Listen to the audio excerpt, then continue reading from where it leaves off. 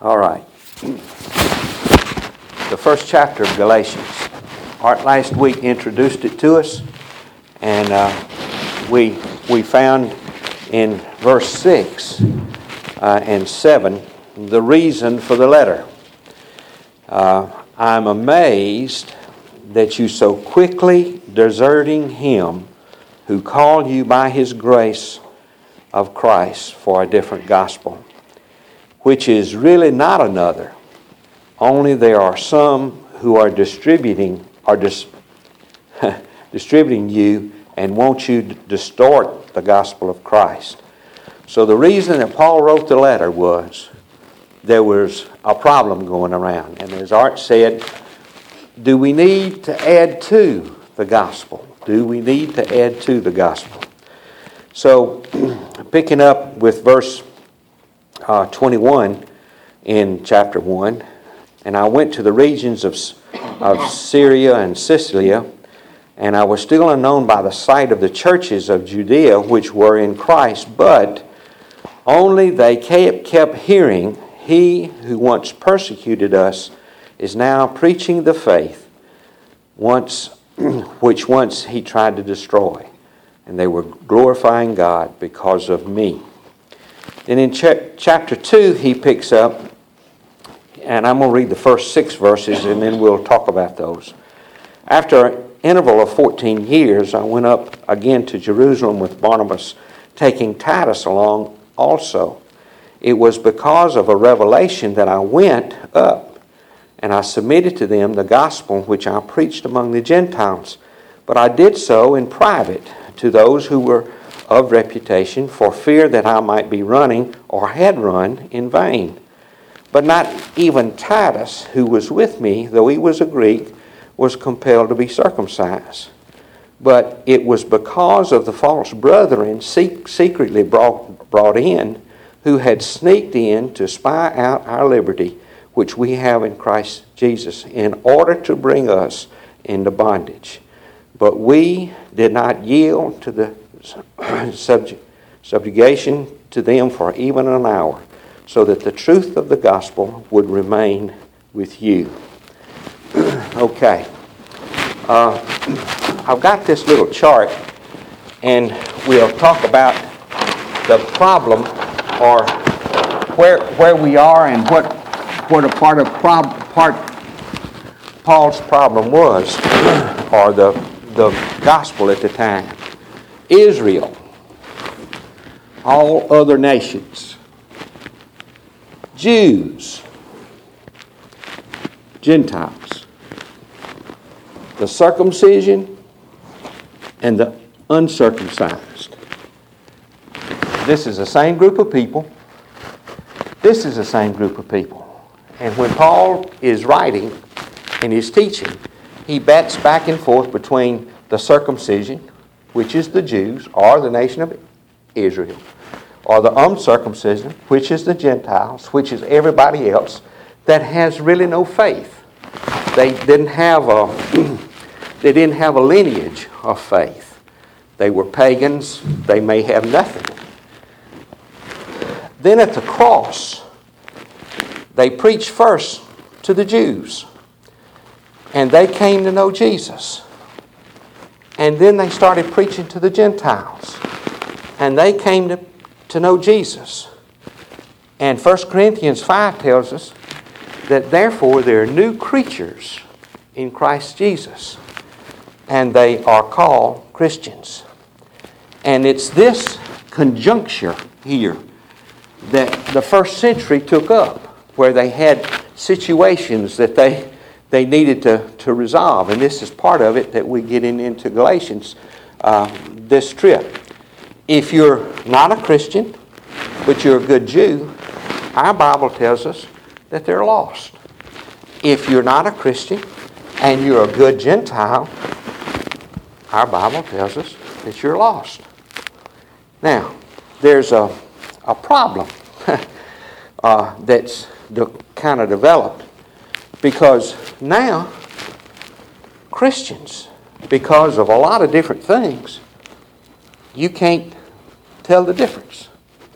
You know, we we've kind of got into the whole thing. Jesus said, one big difference is that you'll know us because of our love. Sanctification, we don't preach it anymore. Christians have coarse talk just like the world does. They're not faithful to their wives just like the world do. They drink and are drunkards just like the world does. And this is a concern, but that's another subject for another time. But at this point, they're new creatures in Christ, and they were first called Christians at Antioch, and we'll talk about that in just a minute. Okay, so in chapter 2, he said, after our interval of 14 years. Now, Jesus died, according to our calendar, AD 33. AD 33.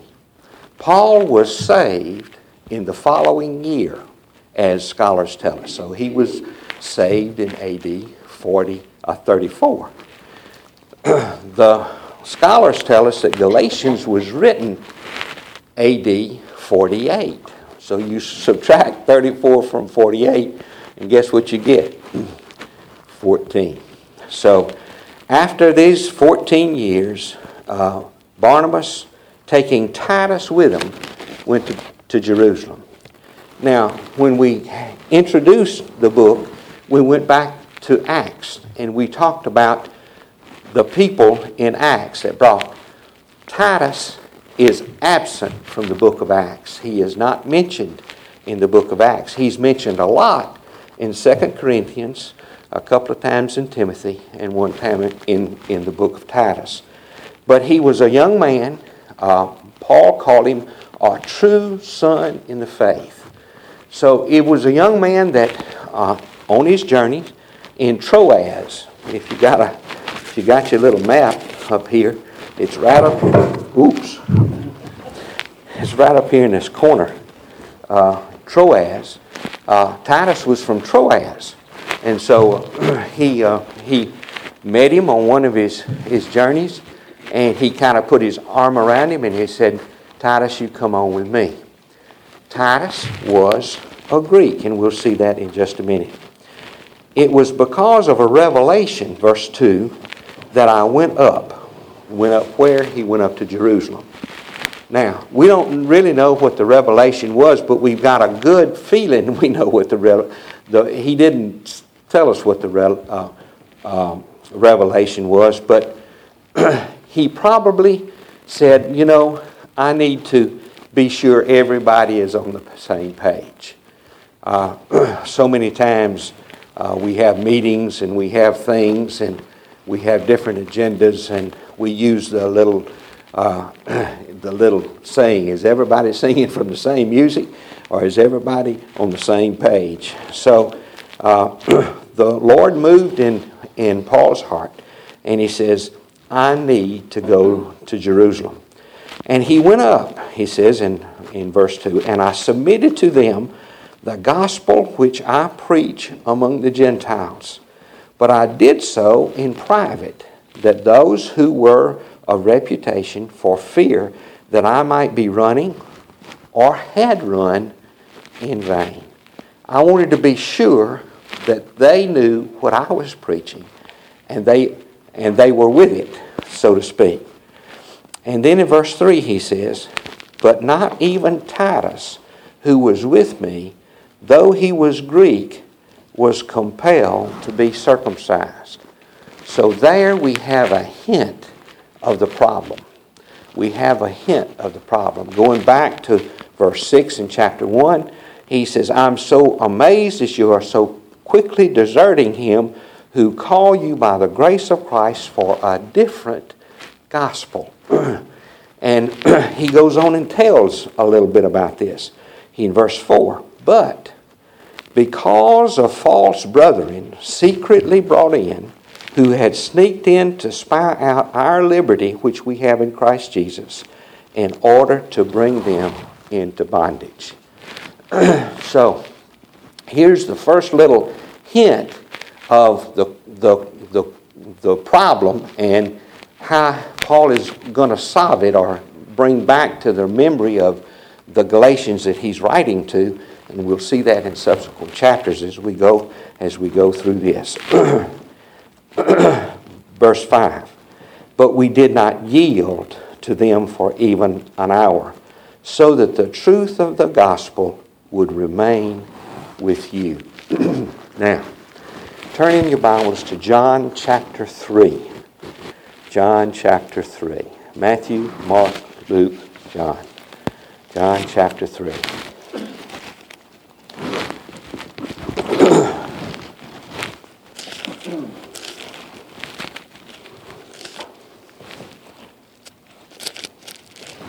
John chapter 3, not Luke chapter 3, Bill. Okay. Look at verse 14.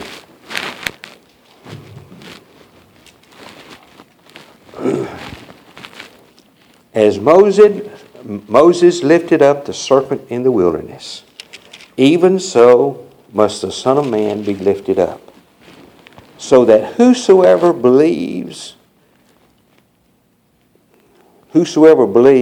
will in him have eternal life. For God so loved the world that he gave his only begotten Son, that whosoever believeth in him shall not perish, but have eternal life. For God did not send the Son into the world to judge the world, but that the world might be saved through him. He who believes in him is not judged. He who does not believe has been judged already, because he has not believed in the name of the only begotten Son of God. That's the gospel Paul preached. But he added a dimension that's not in here. And we know it very well. It's by grace, through faith, nothing we have done. I passed out to some of you who haven't been with us before the Roman road. Do anybody need one? Good morning, Tim. You slipped in on me. And when we, you need to know it. You need your children, your grandchildren, your acquaintance, your neighbor.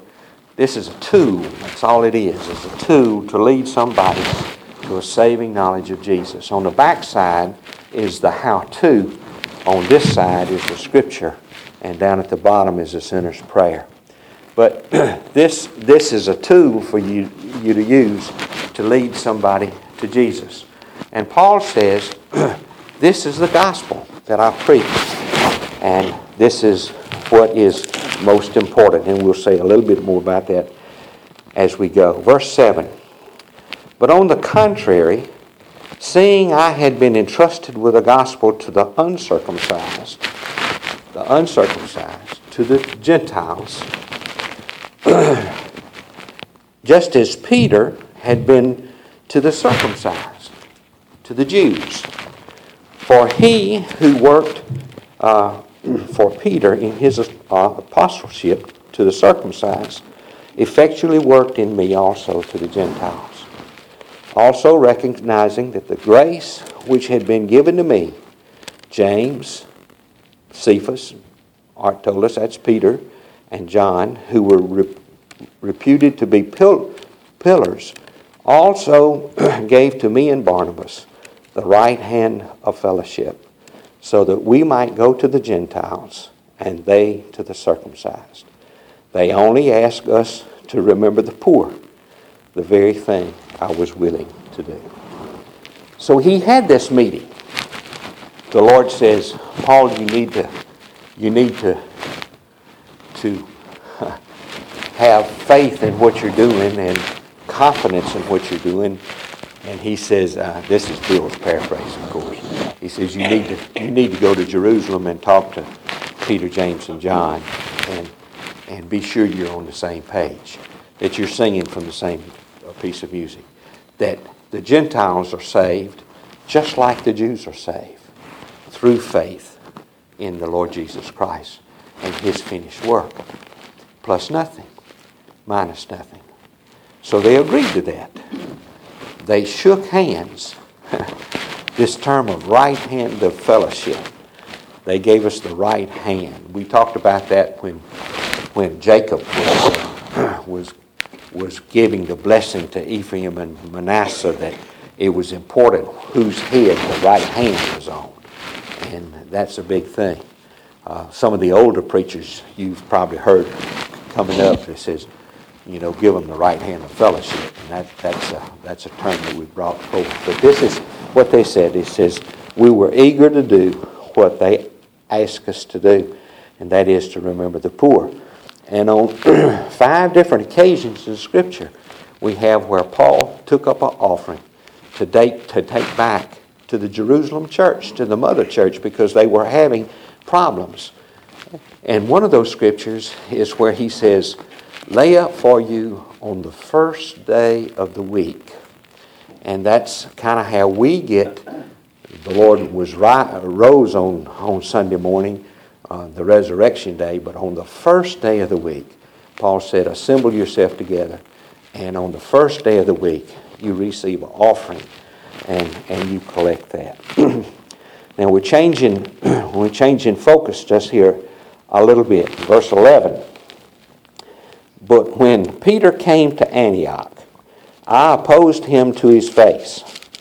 Now, go back and look at verse 10 of chapter 1.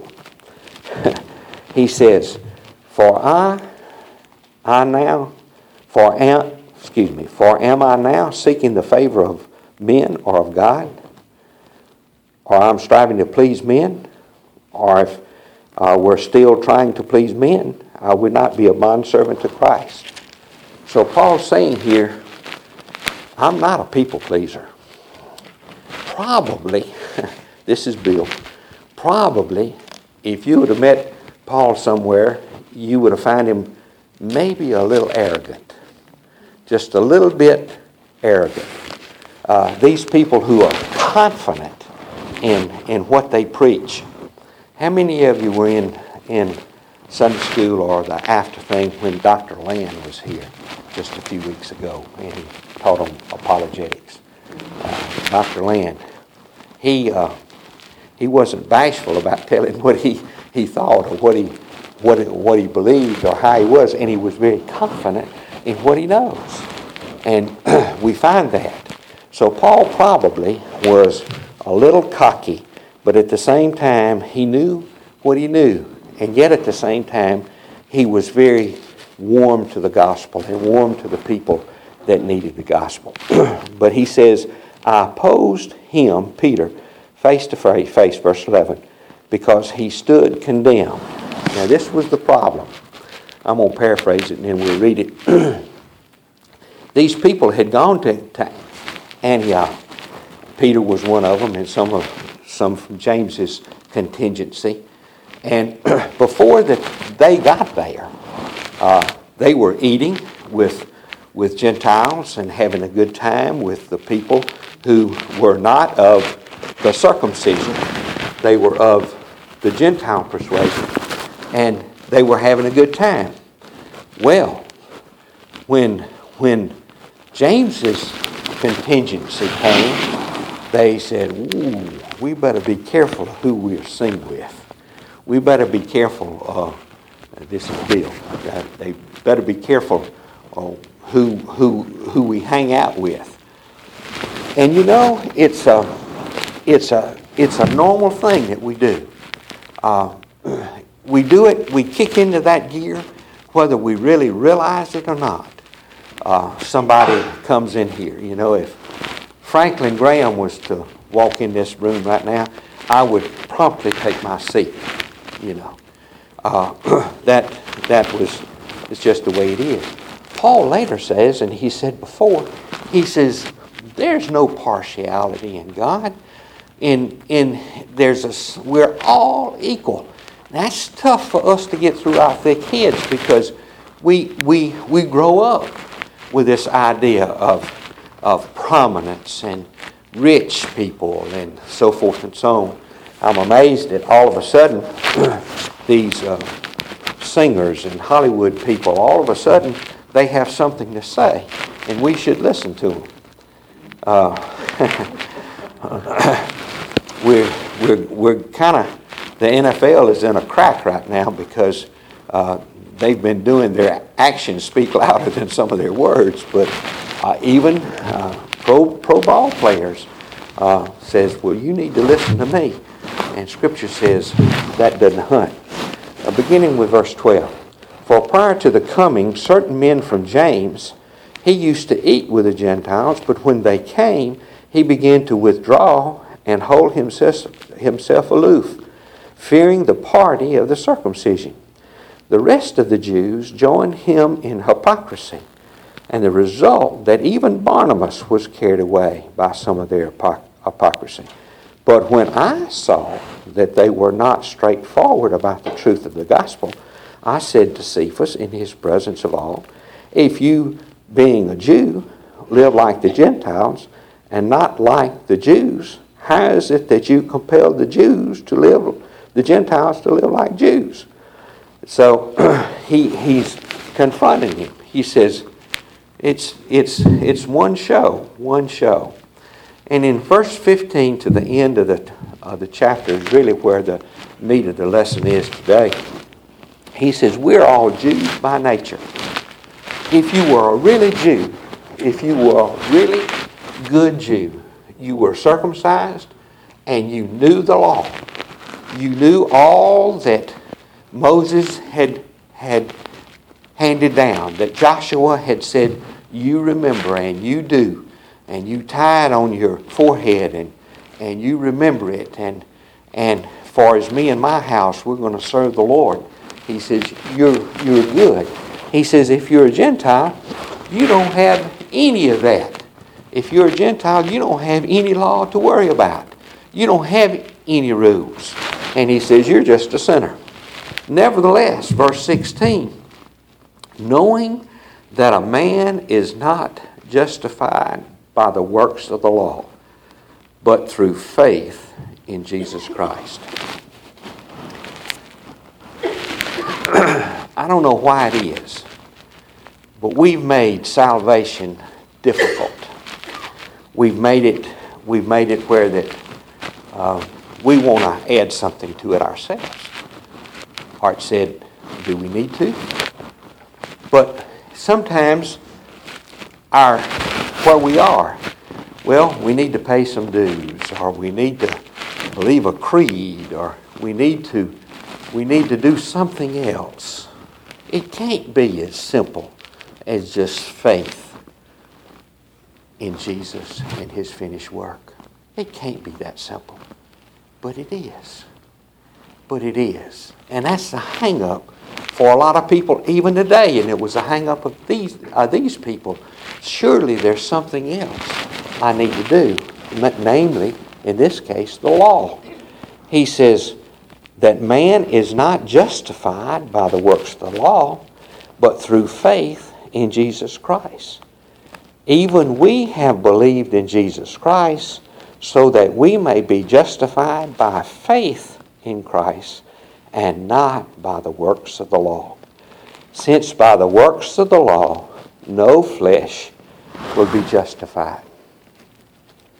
When we studied Romans, we went through this, and Paul laid out a description of the law, that the Jews, they fulfilled the law, but it was not the law that saved them once they came to Jesus. It was faith. Years and years and years ago, Abram, it was accounted unto Abram as righteousness. And that's how we're saved. We don't understand all that happens, but as a boy or an adult, when you come to the Lord, you come simply faith. Simply faith. And Jesus says, you've now got my righteousness. Because that's the only way we can inherit heaven, is have the righteousness of God. And how can we have the righteousness of God outside of faith in Jesus and His finished work? And that's what it is. It's just faith in His finished work. Verse 17. But if while seeking to be justified in Christ, we ourselves have been found sinners in Christ. Sinners. Is Christ then a minister of sin? May it never be. For if I rebuild what I have once destroyed, I prove myself to be a transgressor. Verse 19. For through the law I died to the law, so that I might live to God. Back to Romans again, Paul says that the law showed us how we are to live. He says, this is what you're not supposed to do, or what you're supposed to do. And this was a rule or a benchmark or a guide for us to come to Christ. Verse 19 again. For though the law, I died to the law, so that I might live to God. Verse 20.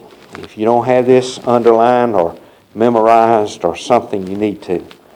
I have been crucified with Christ, and it is no longer I who lives, but Christ lives in me. And the life which I now live in the flesh, I live by faith in the Son of God, who loved me and gave Himself for me. That's how we're to live. When we become Christians, after the cross, we're new creatures. We're new creatures. And He says, I have been crucified with Christ. It is no longer I who live. That takes daily, hourly, minute by minute dependence and relying on Jesus and what He does.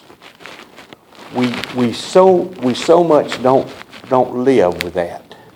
We're so involved in what we've got going around us, the cares of life and all the things that we have.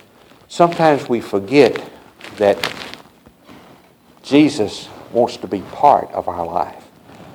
And if we're crucified with Christ, if we're in Him, that's the best place we could be. The best place we could be.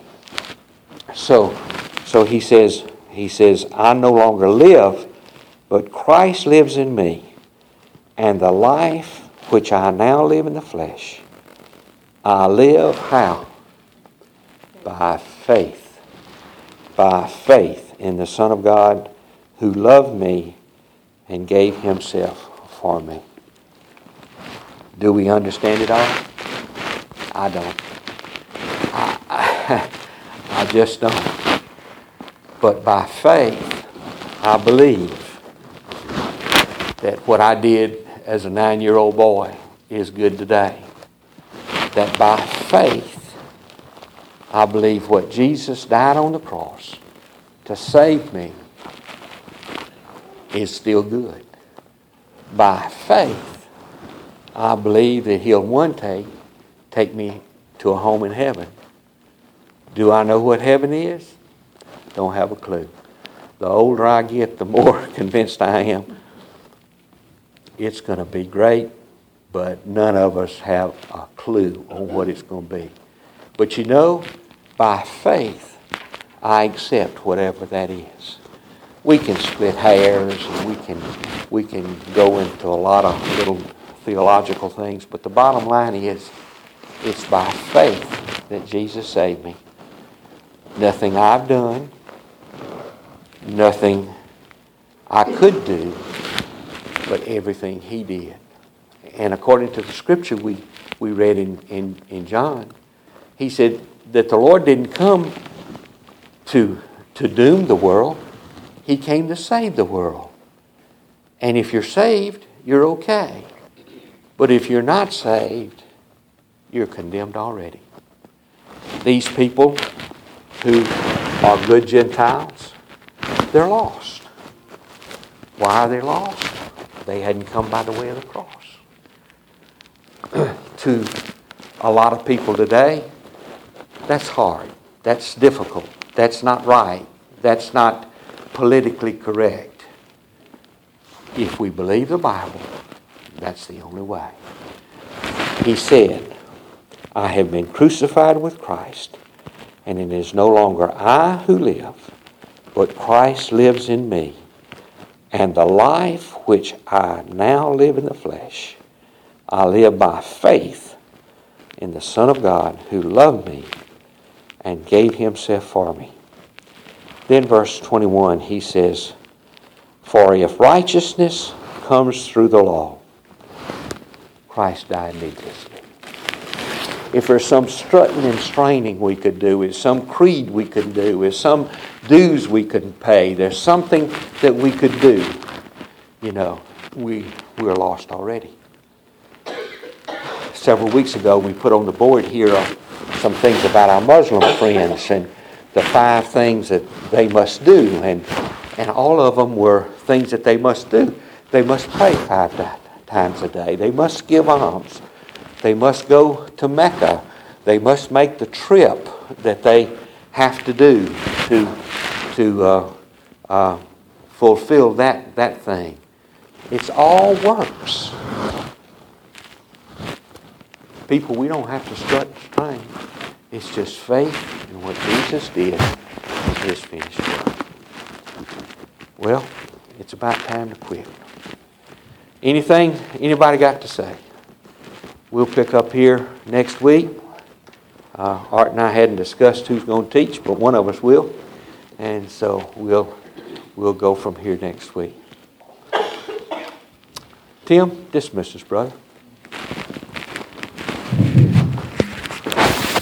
Well, God, we just are humbled by the fact that